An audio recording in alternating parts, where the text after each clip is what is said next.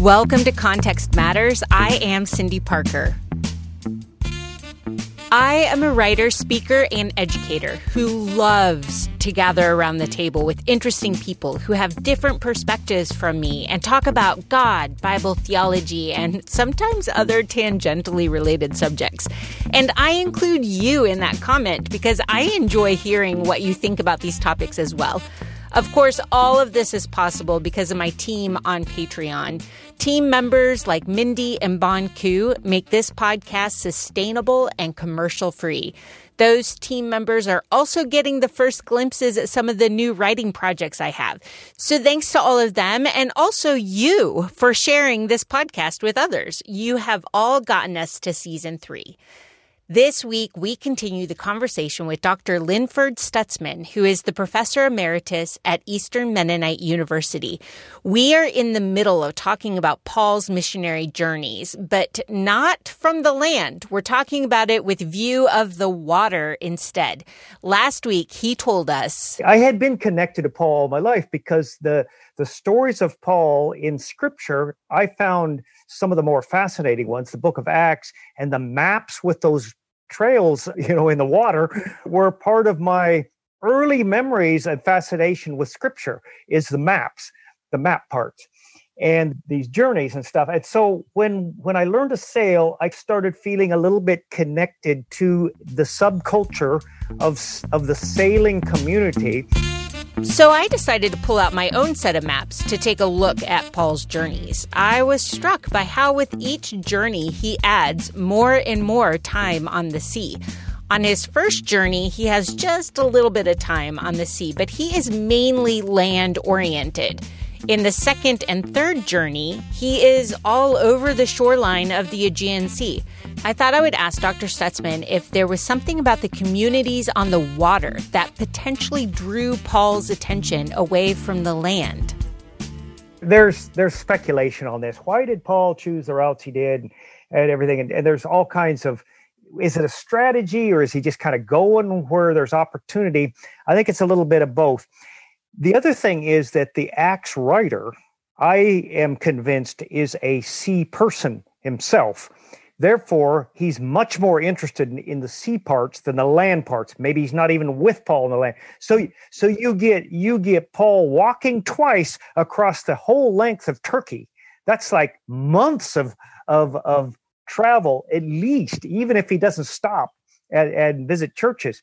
It gets like one sentence or two in the story. The sea journeys get a lot more coverage, detailed coverage. You don't get any details hardly in Paul's land journey. He went through all these towns and stuff and what routes he took. Nobody even knows. It's not even important to the. So there's part of it is the story itself just doesn't include it. The maps show the routes, but you don't pay as much attention to it. But then. And you also notice that he goes around the Aegean. You go both ways easily, but when he goes back to the land, when he goes east, he's always on boat because your prevailing wind is northeast, like 70% of the time. Let's say part of the time it isn't, but the prevailing winds, and so it's much faster and easier for him to sail east than west. He does sail west some, including on the first missionary journey. And the journey to Rome, he sails west, and then a couple other times in the Aegean, he sails west as well. That's the travel logistical part, or the biographical part. But the other part, I think, is the mission, and this is probably the biggest one. He spends the most time in Corinth and Ephesus. These are the two most notorious places in the whole system, and it is a system. Corinth stands out in history as the most debauched place, and he spends 18 months there. And so that's not an accident. He's not just passing through. There is a intentionality to the places he goes, especially in the Aegean, and spends a lot of time there. And so I think that in general, he finds the ports more. They're not just more, they're open for a reason. They're more open because people are moving through them all the time. And if people are moving through them all the time, and it's all kinds of people, it's not just elites or slaves. It's everything. Everybody from the top to the bottom are forced to interact with each other. They cannot stay apart because they have common interest to make money off of or for each other. And a ship is a microcosm of the port in a way. You have wealthy and poor, you have Jew and Greek, slave and free, male and female on these ships. Where did Paul get the idea that the ecclesia is kind of like a ship, maybe? Because you're all in this together. It brings you together, and you all have a common interest. You want to go to the same place. And so theologically, the ship is an ideal place to think about the church. In the Roman Empire, the ports are extensions or different forms of the same thing. So Paul on ship and in ports he's on the internet all the time. It is a constantly moving mosaic of people that are connecting with each other, and their ideas generate genuine interest, not just defense, but possibilities. And so he's in the heart of Hellenistic culture. I remember it was after you wrote the book Sailing Acts, and we were in Israel together, and I was trying to plumb your mind for gems of information, and we must have been up in the Galilee talking about the Sea of Galilee and fishermen. And I always tell people that Matthew, the tax collector, was most likely up on the international road. And you made this really interesting comment about tax collectors and fishermen and how sea-oriented people are very suspicious, protective of their catch. And the tax collectors don't like the sea people. And you've experienced this in a couple different ways in the process of sailing. I'd love to hear your insight, how you see some of the relationship between maybe the animosity even between sea-oriented people and land-oriented people. Sailors are kind of famous or infamous. You have to play by the rules, but there's ways to bend the rules that are so extreme you can't play by them very well. Tax collecting is one of those. I mean, in the first century, not now. We pay our dues and do everything. But there are, and so, and this is the way, from what I understand, is exactly the way it worked in the Roman Empire, that the sailors are trying to survive by sharing tips how to avoid trouble with each other. Okay, you don't want to go here because that guy is nasty, and you go to the other port. We get those tips all the time from other. Oh, if you go there, they're going to get you for this or that. So go. And so you there's this network of how to avoid trouble. Legally, it's just up to the local officials what they enforce and don't. So you find the ones that are the most lenient, and it's legal. So in my mind, I'm thinking, when Paul talks favorably of pagans, and in my favorite passage is one of my favorite books of insight is 2 Corinthians, which everybody thinks is just, he's going off on all over the map. You know, he's angry and he's boasting and he's crude and everything. I think, okay, he is now a sailor. He's speaking their language. He's sharing the gospel like a sailor would. and he even says he escapes from the king of Damascus. Well, if that isn't breaking the law, what is? He's a sailor, and he's using it to boast about. We always say, oh, his allegiance to Jesus. Yeah, but it's also to boast about his solidarity with them, that he too is pushed down by the authorities, whether they're Jewish or Roman. He has to watch out, because they're going to make life tough for him, just like it does. Anyway, that's where I think non-sailing scholarship sometimes minimizes that or uses it too theological. It's theological, but it's relational. It's cross-cultural. It's really quite amazing. And then he ends up going back to Jerusalem, trying to bridge that gap. And he has pagans with him, evidently. And so my big, this is off the subject. You didn't ask this question, but when the book of Acts basically ends before the arrest or with the arrest in Jerusalem, is he guilty of something or isn't he? Did he actually take a pagan into the temple area or didn't he? That question is never answered. And I kind of wonder, and why wouldn't have Paul said, I didn't take a pagan there? What's your big... He didn't say that. He didn't deny it or confirm it. And my hunch is the Luke himself is probably writing this as a kind of a cliffhanger, partly because he himself might have been along. I don't know. But it's unresolved, and he gets into trouble for it. And you know how the story unfolds, but where was I going with this? Did he actually break Jewish law at that point? But he didn't break the theology of Judaism. In his theology, interpreted by Jesus, it is a house of prayer for all nations. And in Christ, the pagan is just as much entitled to worship in Jerusalem as anybody. Anyway, that's the kind of thing that you kind of... that it sort of jumps out again when you've been away from Jerusalem in the Greek world and then go back to Jerusalem, and you can kind of, wow, every time I go to Jerusalem, I now think about Jerusalem in new ways as well. I both appreciate it, what the challenges are to maintain faith, and also recognize that it has real hazards for people like Jesus and Paul.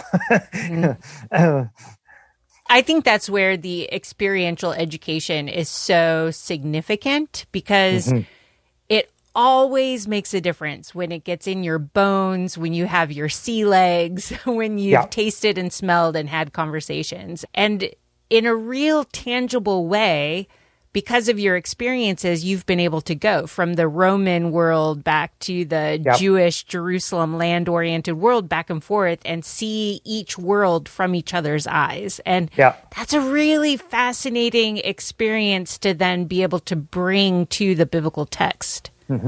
What I like to think about sometime is that when we read from little up, when we read these stories of, David and Goliath and all this, we use our imagination to fill in the gaps.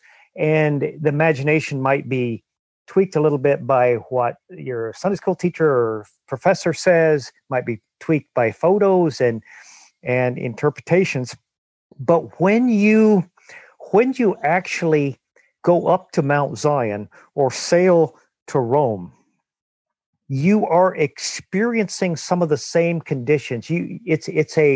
It's a physical connection to the story.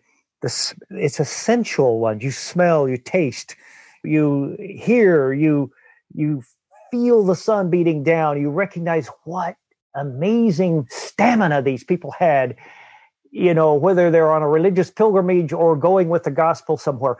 They just commitment. And so you still have to use imagination, but it becomes realistic imagination, not just fantasy. It's based on an experience that is similar. So I like when you walk from Nazareth to Capernaum or up Mount Sinai.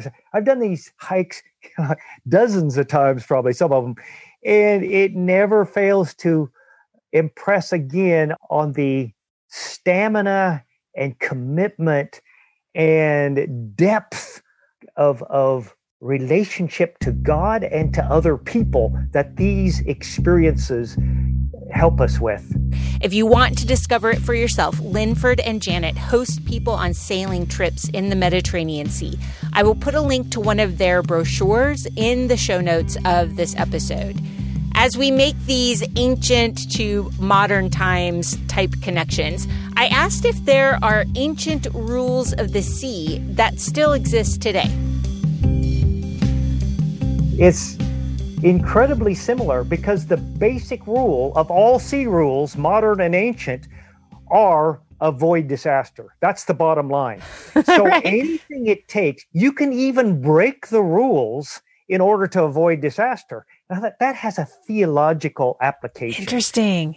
You do whatever it takes. Now, you know what people are supposed to do, But if the other person, for instance, don't give way, what do? Ram into the side of them if you have the right of way? No, even in ancient world, they had, from what I understand, some basic rules, but it's still the same. You just avoid disaster. You don't run into another boat. You don't run into the rocks, whatever it takes. And so you may or may not fulfill the letter of the law, but you will always fulfill the spirit of the law, which is why the rules are there in the first place. That's just something I hadn't thought about as much as your question. There are certain things that don't change on the sea or in life, and that is, rules are made to avoid disaster, and when disaster can be avoided and the rule don't apply or somehow is irrelevant, you still avoid disaster. You don't, anyway. Right. That was one of the things that I learned from this lesson, or I thought about. Interesting. In a new way. Yeah.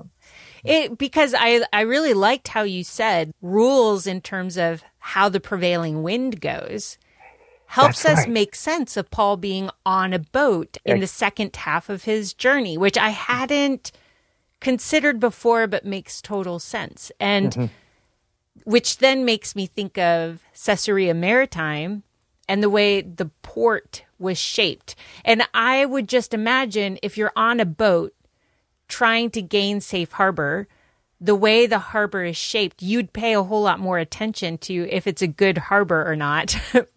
If you're on the boat and you're experiencing, like you're going into all these different harbors, which harbors are easier to get into, which ones are safer to get into. Yeah. Oh, yeah. Uh-huh. And that still applies today. And everybody knows which ones and the word spreads. This is good in this kind of wind.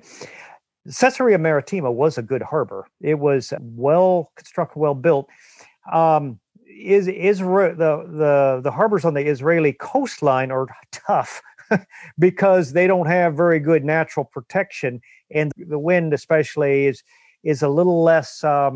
It's harder to protect against when it's in certain directions.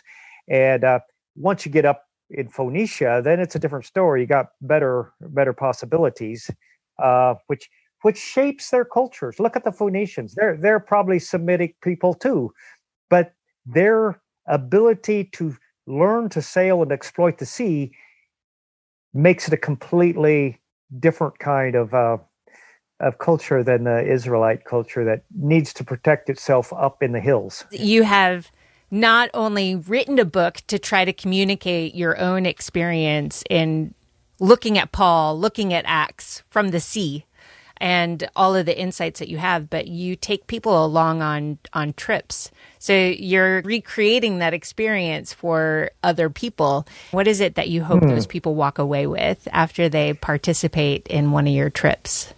Yeah, I'm actually working on my syllabus for May course at JUC, which I've done, but I have to keep updating it for every season because there's new things. In that one, I like to look at it's kind of like JUC. They're always talking about trade routes and stuff. Well, what's trade routes have to do with the text? Everything. And so that's true. So, the geography, the political boundaries, the trade routes, I'm trying to do the same thing and working actually quite extensively now on two things. One is, and have been for years, is the Mediterranean Sea as a system that holds the empire together and builds it up and enables so much to happen in Scripture and elsewhere. But it's a system and how it works and how people work within it, how people connect and exploit that system for their own purposes. So that's one thing. I love that. It's all the invisible information. It's the invisible information. Completely transforms everything. It does. Because it's not just missionary routes on this map. That if you would take the map as it actually looks, you wouldn't even see the missionary routes because the other things that are going on dominate. And the size of the ship and the size of the crew, all of this is fascinating stuff. And you can compare it with archaeology is a little hard for underwater stuff, but there's enough information there to verify the basic information in the book of Acts, for instance. And then there's extra biblical textual stuff as well. The other thing that I'm really fascinated is the people that inhabit these places, the culture of these people that are shaped by being part of this system, that are participants in the system, and how that interacts in the Acts story, especially, and in Paul's letters as well, with the text, how the text is illuminated a little bit or a lot by understanding not just the archaeology of the seaports, which is really important, but the archaeology of the seaports that indicates how the people looked at the rest of the world. Who is coming through, what kind of buildings are servicing what kind of people. And some of that is just fascinating. For instance, if Paul is traveling on a local coastal carrier, which he does a bunch of times, which is relatively small and probably stops every night in an anchorage or in town, if it stops in town and they have to take on or off goods, it takes a while. So they have some free time. They can go ashore and they can sleep ashore if they can find accommodations, which is way more comfortable than the boat, and you want to get away anyway. But you can't get away very far, because as soon as the work is done and the weather is bad, you just stay sitting there, and you could sit there for days. Or then one day the weather will change just like that, which it does in the Aegean. And within minutes, they're yelling, and people have to come back on the boat if they want to continue on. And they do, because they probably paid up front.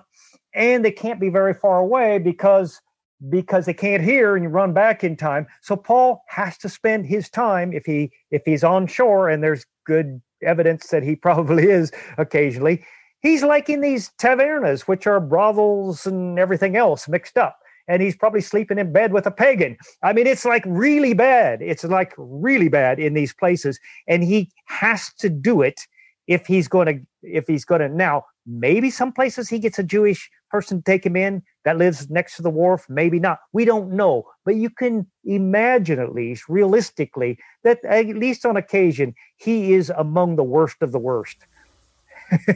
That's such a different way of looking at things, because I think we do imagine Paul on a missionary journey, and we see him walking into town and walking into the synagogue and then walking into the square, and we don't consider it's, again, back to the experiential education part. We don't consider all the in-between bits, all the different daily decisions he's having to make, and all the ways he's forced to interact and is choosing to interact with a whole variety of people.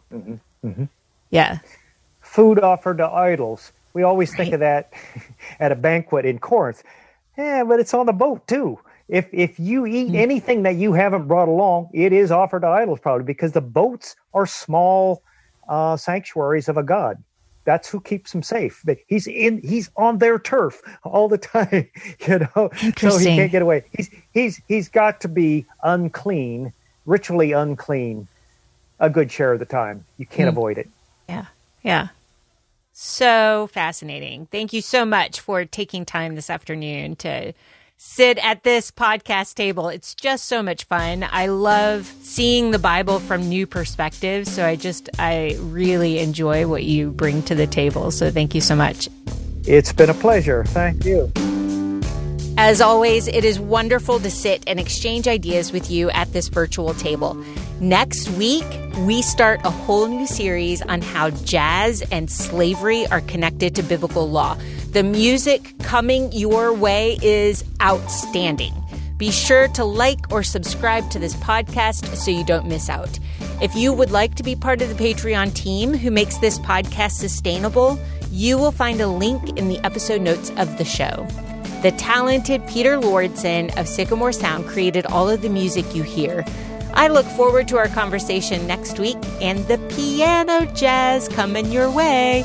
Until then, be safe, take care of each other, and stay curious about the world around you.